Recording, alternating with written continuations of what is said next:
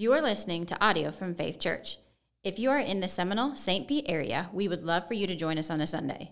To learn more, visit us at faithrs.org.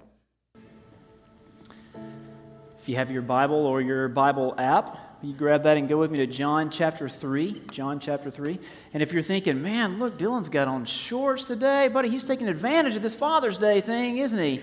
It's not that. My AC has been out in my house this week. So look, you're lucky I'm wearing a shirt, all right? I'm just going to tell you. So just deal with the shorts. It's going to be okay. All right, God's Word, John chapter 3. If you don't have a Bible, we'd love to give you a Bible today. There are stacks of hardback Bibles on those tables in the back of the room. Take one now or take one on your way out of worship. That's our gift to you with no strings attached. Just start reading that Bible and see what happens in your life. And if you don't know your way around the Bible that well, don't worry. All the verses we're going to study today will appear on the screen so you can follow along with us. If you're willing and able, will you stand with me in honor of the reading of God's Word? All Scripture is breathed out by God and profitable. So listen carefully to these words in John chapter 3, verses 1 to 8. Now there was a man of the Pharisees named Nicodemus, a ruler of the Jews. This man came to Jesus by night and said to him, "Rabbi, we know that you are a teacher come from God, for no one can do these signs that you do unless God is with him." Jesus answered him, "Truly, truly, I say to you, unless one is born again, he cannot see the kingdom of God." Nicodemus said to him, "How can a man be born when he is old? Can he enter a second time into his mother's womb and be born?" And Jesus answered, "Truly, truly, I say to you, unless one is born of water and the Spirit, he cannot enter the kingdom of God. That which is born of the flesh is flesh, and that which is born of the Spirit is spirit. Do not marvel that I said to you, you must be born again. The wind blows where it wishes, and you hear its sound, but you do not know where it comes from or where it goes. So it is with everyone who is born of the Spirit." This is the word of the Lord. Please be seated. On Sunday mornings, we have been asking really just one question, and that question is, what is an evangelical? What is an evangelical? Now, that term evangelical has become ubiquitous in recent years. You hear it a lot. You see it in the news. You see this person claimed to be an evangelical and that person accused of being an evangelical because of certain priorities or whatever. But what do we really mean by this term? Much of what goes by the name evangelical these days is really better called evangelifish because there's no doctrinal solidity. There's no missional spine, no backbone.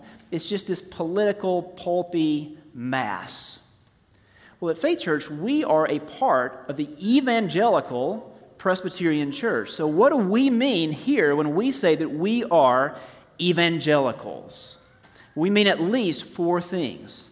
We mean that we are Bible people, gospel people, born-again people, and Great Commission people. For the past few weeks, we've been looking at one of these qualities, one of these marks each week. And today we come to the third one, which certainly is the most difficult to comprehend, difficult to understand, especially if you don't have a church background.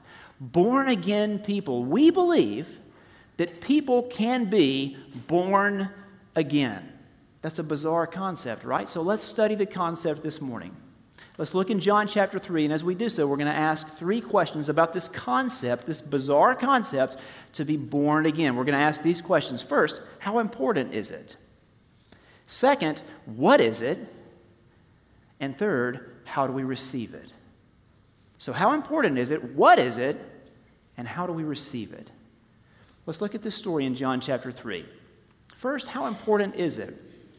Read again these verses with me. Now, there was a man of the Pharisees named Nicodemus, a ruler of the Jews. This man came to Jesus by night and said to him, "Rabbi, teacher, we know that you are a teacher come from God, for no one can do these signs that you do unless God is with him." So this concept, this bizarre concept, being born again, it's developed within the context of a narrative, a story, a real-life encounter between Jesus and this man named Nicodemus.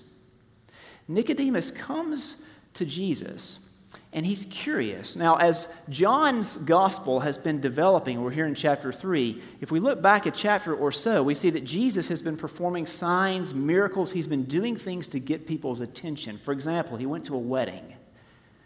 And when he was at the wedding, he turned water into wine. Now, let me just say this. If your impression of Jesus is that Jesus is the type of guy who's just a killjoy, then you haven't really been reading the Bible. You've got a bad impression of Jesus, because Jesus is the type of person who goes to the wedding and says, there's not enough wine here. We need more wine. We need better wine. And then miraculously, he provides it.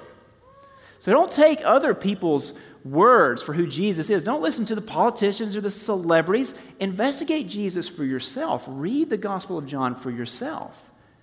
You should be curious about him, just as Nicodemus is here. Jesus is trending. Everybody's talking about him because of what he did at that wedding. And so Nicodemus, one of the curious folks, comes to find Jesus. He wants to investigate him for himself. Now, not only is he curious, though, it seems that Nicodemus didn't really want other people to know about his curiosity. Maybe he was afraid of what people would think of him if he went asking questions around this guy Jesus. But we know he was sort of secretive about his curiosity because he comes to Jesus by night. In the dark of night, he goes to see him. And not only that, it was probably a dark and stormy night, which just adds to the drama of this encounter. But later in the passage, we'll see Jesus talk about wind. He pulls the wind as an object lesson for a point he wants to make. So this was probably a dark and stormy night. And Nicodemus, in his curiosity, trying to conceal his curiosity, he goes to Jesus to ask some questions. And we know a few other things about Nicodemus. He was curious. We also know he was a religious man because he's called a Pharisee. The Pharisees were the theological conservatives of their day.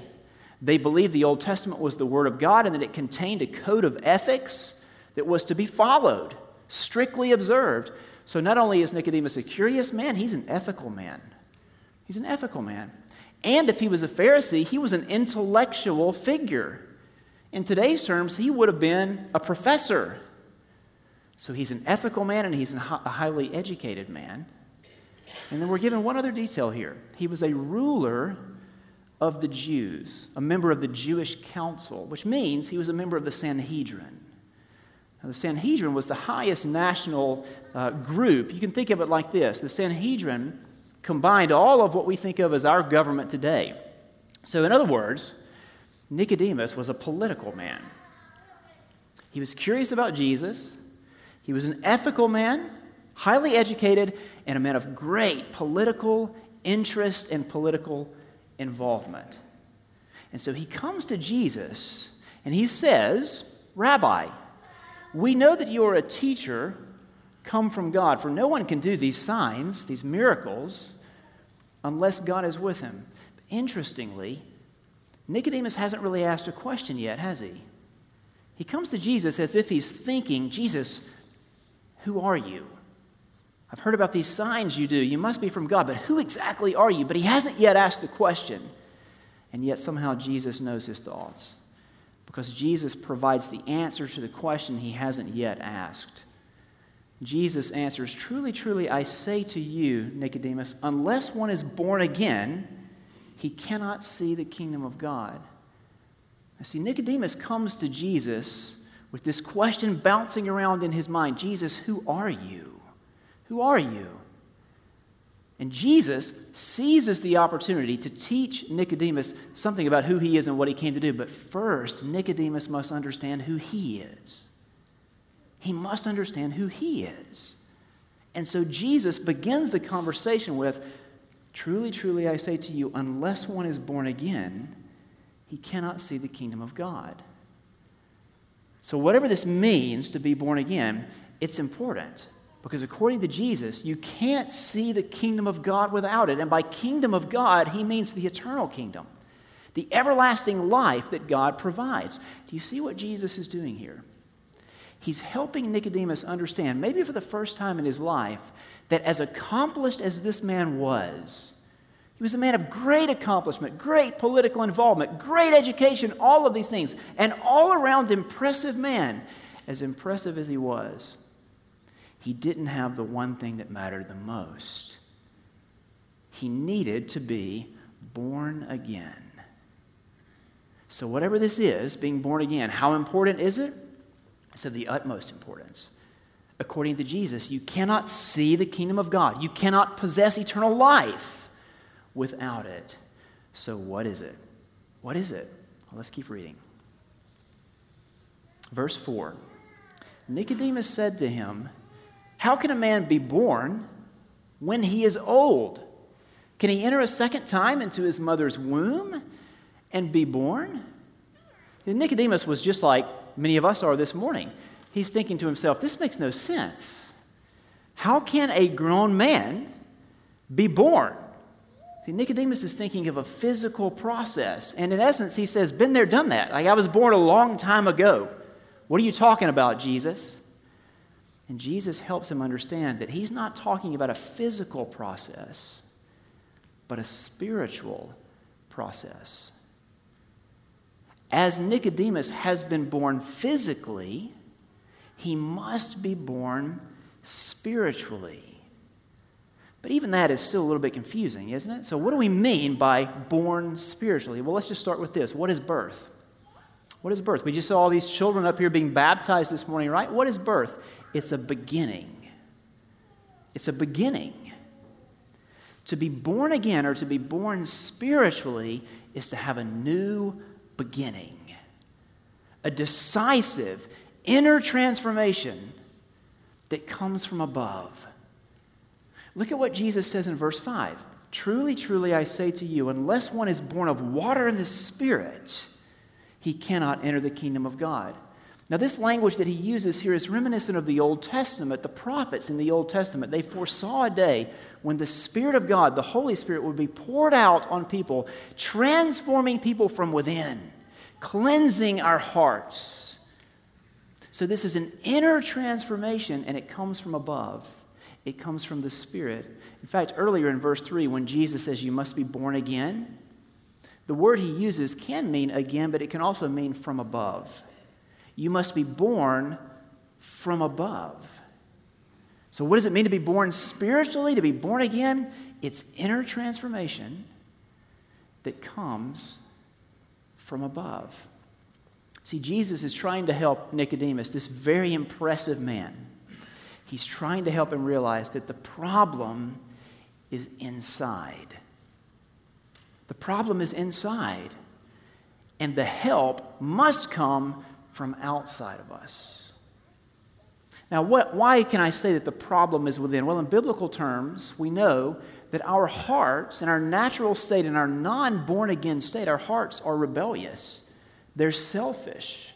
We seek our own glory. We seek our own interests. We don't love others. In biblical lingo, our hearts are sinful. I gave you this illustration last week to help you get the point of what it means to have a sinful heart. I talked about the example from literature, Robert Louis Stevenson's classic, The Strange Case of Dr. Jekyll and Mr. Hyde. Jekyll, he looks great on the outside. Virtuous. He was the quintessential gentleman. I mean, he's Nicodemus. He's well-mannered. He's well-educated. He's a doctor, for crying out loud. But within him is a monster. It's caged, but it can't be contained forever. The fact that Jekyll is a doctor in that story is a profound irony when you think about it. He can solve a number of problems, he can help a number of ailments, but he can do nothing to cure the sickness of his own heart. The monster is there, caged but not contained forever. Now, let me give you two more examples to make sure we get this point. Now we'll go not from literature, we'll go from nature. Picture an apple tree. What can you and I do to an apple tree to make it produce peaches? Not a thing, right? It's not within my power. Now, I can care for an apple tree, prune the branches and all of that, but caring for an apple tree is only going to lead to larger and more, what? Apples. That's all you get. As apple trees produce apples, sinful hearts produce sinful thoughts, words, and deeds. And here's one more picture for you. Now I want you to picture a cow and a lion. You with me? You didn't think you were going to have to do this morning, did you? Come to church and picture a cow and a lion? You never know what you're going to get around here. Cow and a lion, pile of hay and a pile of meat. Picture that. Now, if that cow sees the pile of hay and the pile of meat, which one is he going to eat? Pile of hay, every time. Every time. If the lion sees the pile of hay and the pile of meat, which one is he going to eat? Pile of meat. Unless he also sees the cow, and then he's probably going to eat that. But that kind of messes up my analogy, so let's pretend that doesn't happen, okay? He's going to eat the pile of meat every time. Why? Because it's in his nature. It's the nature of the beast, you see? You and I, in our natural, non-born-again state, we crave sinful things because our hearts are sinful. The problem is inside us, and the help must come from outside us. See, Christianity offers you so much more than behavior modification because the problem goes deeper than our behavior. Christianity offers you inner transformation that comes from above. The transformation of your heart, your very nature, your deepest you, and thus the transformation of your entire life. The way you treat others, the way you treat your family, the way you treat your neighbors, the way you treat your enemies, all of it. Being born again, it's a decisive change. It's permanent and it's noticeable. It doesn't wear off and it does show up. One of my favorite illustrations of this, if you've been around a while, you've heard this story, comes from the 4th century philosopher named Augustine. Augustine wrote a sort of spiritual autobiography called Confessions, and he admits in this book that when he was a student, he was a slave of lust. He lived a very, very promiscuous life. Well, then he became a believer, and God changed his heart. Well, one day, after he had been changed, he sees a woman with whom he formerly had a very intense physical relationship. He sees her walking his way, and he just keeps walking. And the woman begins to think to herself, well, maybe he just didn't notice me, because of course she was expecting things to pick up right where they had left off before. She thinks, maybe he just didn't see me. So she shouts out from the streets, Augustine, it is I. And Augustine turns and looks at her and he says, I know, but it is not I. It is not I. Now, for a born-again Christian, that's a fair statement to make. That's a fair statement to make. Augustine wasn't schizophrenic. He hadn't forgotten who she was. God had changed his heart, and thus his life. It's inner transformation that comes from above. That's what it means to be born again. So now, how do we get it? How do we receive it? We got to ask that question in closing. Let's keep reading in this passage. Verse 7, Jesus says, do not marvel that I said to you, Nicodemus, you must be born again. The wind blows where it wishes, and you hear its sound, but you do not know where it comes from or where it goes. So it is with everyone who is born of the Spirit. Now, the point that Jesus is making here is that this inner transformation that comes from above, that comes from the Holy Spirit, it's something we can't control. He uses the analogy of the wind here. The wind blows where it wishes. We can see the effects of the wind, right? But you and I can't control the wind. Man, I wish I could control the wind this past week with the AC out of my house. I would love to control the wind. We just can't do it, can we? It's not within our power. So this concept of being born again, this inner transformation, is something that we all need and that none of us can control. So then how do we receive it? Nicodemus says, how can these things be? Poor Nicodemus, he still just doesn't really understand. Jesus, I don't get it. If this is something I need but I can't control, how can these things be? This born-again life, how do I get it? How do I receive it? And Jesus' answer is very simple. Nicodemus, you must look up. You must look up. See, if it's inner transformation that comes from above, then it makes perfect sense that we must look up in order to receive it. Notice here what Jesus says, his final words in this conversation. He says, as Moses lifted up the serpent in the wilderness, so must the Son of Man be lifted up, that whoever believes in him may have eternal life. Look up, Jesus says. Now, to get what he's talking about, to understand this, we need to think back to a very strange story in the Old Testament. It's contained in the book of Numbers, chapter 21. Let me tell you the story very quickly because it's important. God's people, the Israelites, were traveling through the desert. God had rescued his people. He had shown his provision and his power and his faithfulness to them. They knew the faithfulness of God, but as they begin to journey through the desert, they start to doubt God. So the desert can wreak havoc on the human body. And so in the drought of the desert, there develops this drought in the people's souls. And so what they start to do is they start to cry out against God and against Moses, their earthly leader. And so here's what God does. God sends fiery serpents, poisonous snakes among the people. This is like, the scene from Raiders of the Lost Ark. Down into the snakes. Why did it have to be snakes? Snakes everywhere. Why in the world would God do that? Here's what happens when the snakes show up. The people remember. See, the desert had brought on this sort of theological amnesia. They had forgotten the faithfulness of God. They had forgotten the power of God. The snakes show up, and all of a sudden, they snap out of it, and they remember, and they begin to cry out to Moses, Moses, pray to God.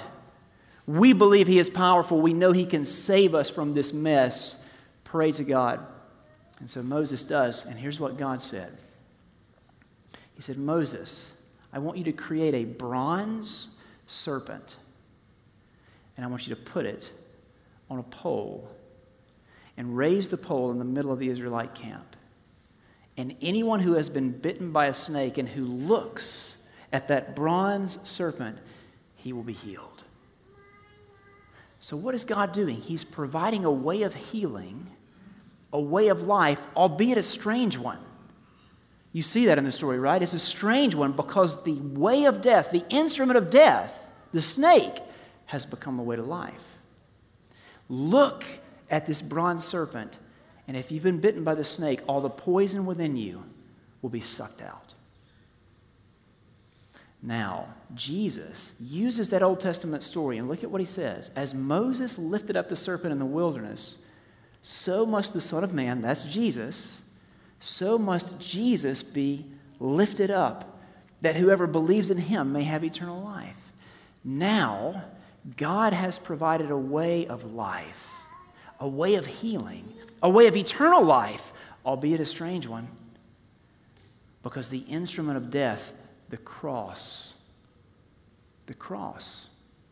has become the way of life.